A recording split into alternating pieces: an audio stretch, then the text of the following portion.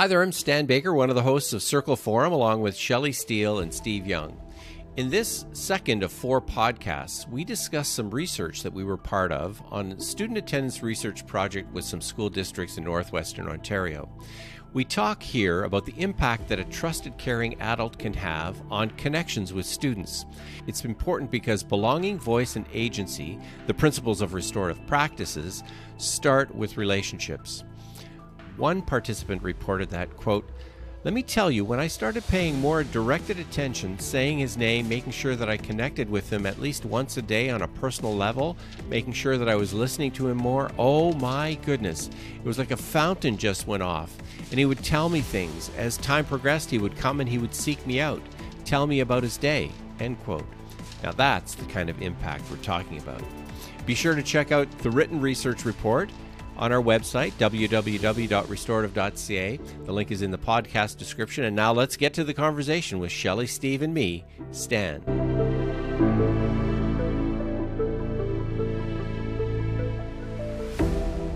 The second research question that we took a look at is what were the impacts on students? And we had some interesting responses and data that we were able to collect from the staff that were involved. When we collected that data, it's all put in table form, which is quite interesting.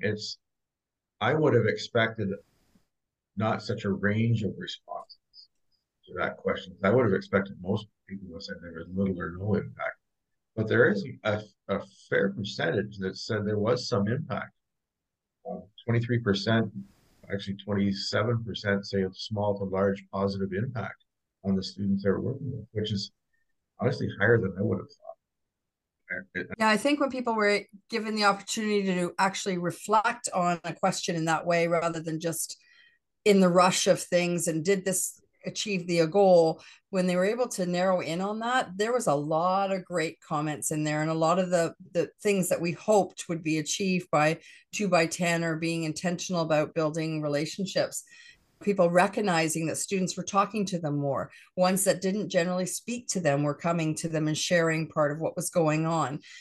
Having the right question opened up a world of conversation with a student that they hadn't had before. So when you gave people the opportunity to actually reflect on those experiences, there was a lot of good nuggets in there, as we say.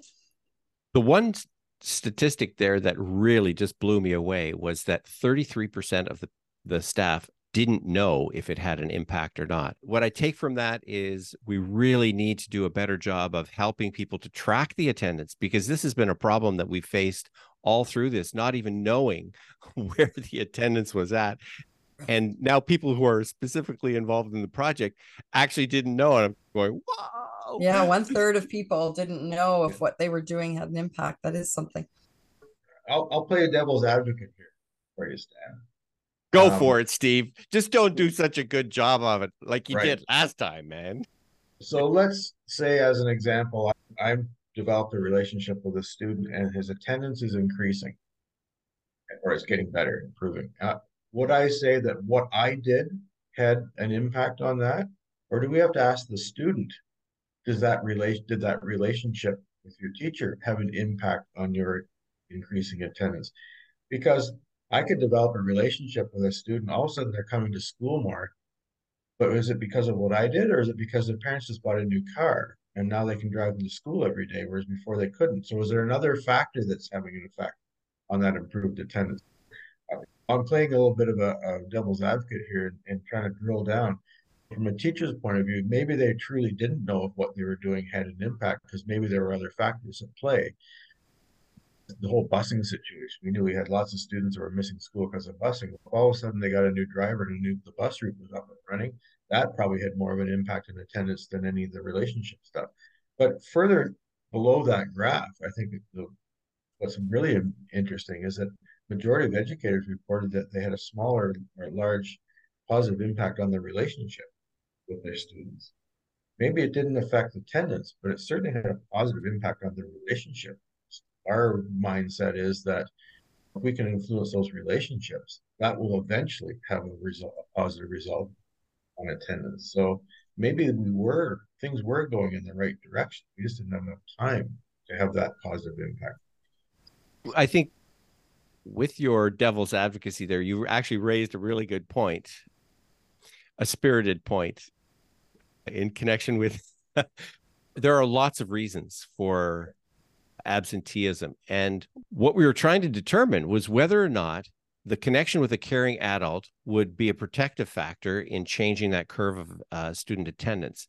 And what we're finding is that the weight of some of the risk factors are more than we can actually undo with the connection with a trusted caring adult. So yeah, to your point, Steve, yeah, there may have been something else that was going on that was a more important factor or had a greater weight or impact on the students not being there. And now I'm going to refute I'm going to argue against myself now. Say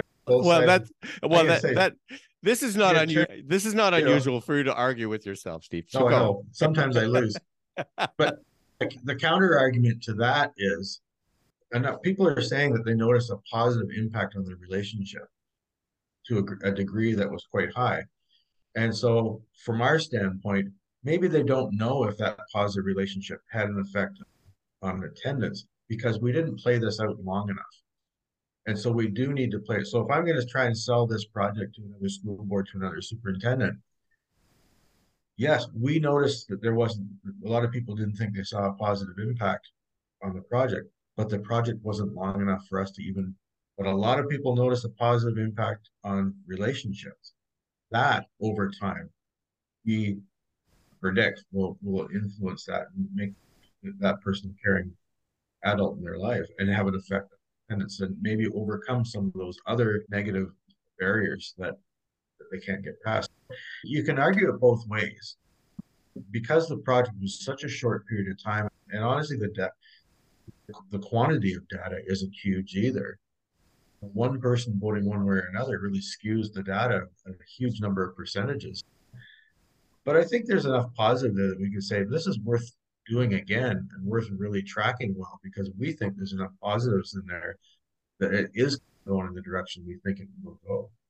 But what we already know, and we didn't need to prove this, there are volumes of research out there that proves that relationships and connection make people want to be wherever that is, whether that's school, the workplace, whatever. If you feel connected to something, you want to be there.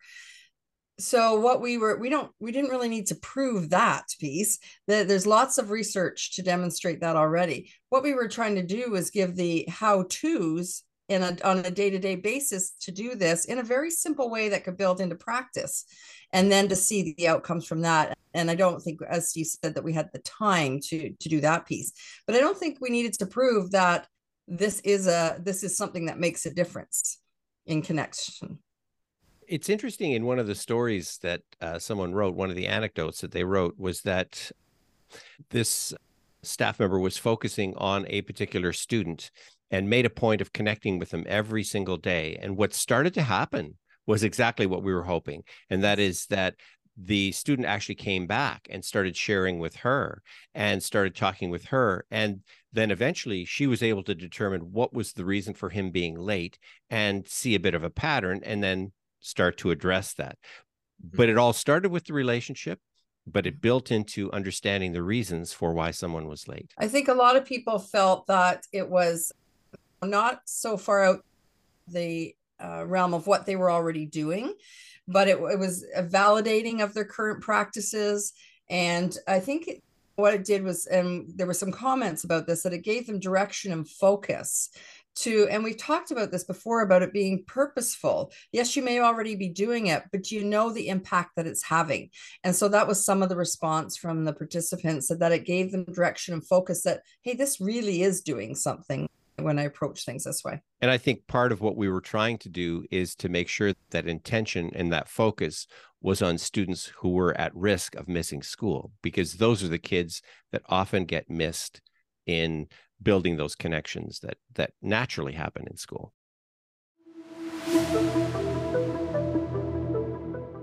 Here's what another staff participant wrote, quote, "I feel like I was able to talk to the couple of students that I chose. I don't know that it made a difference with them, though.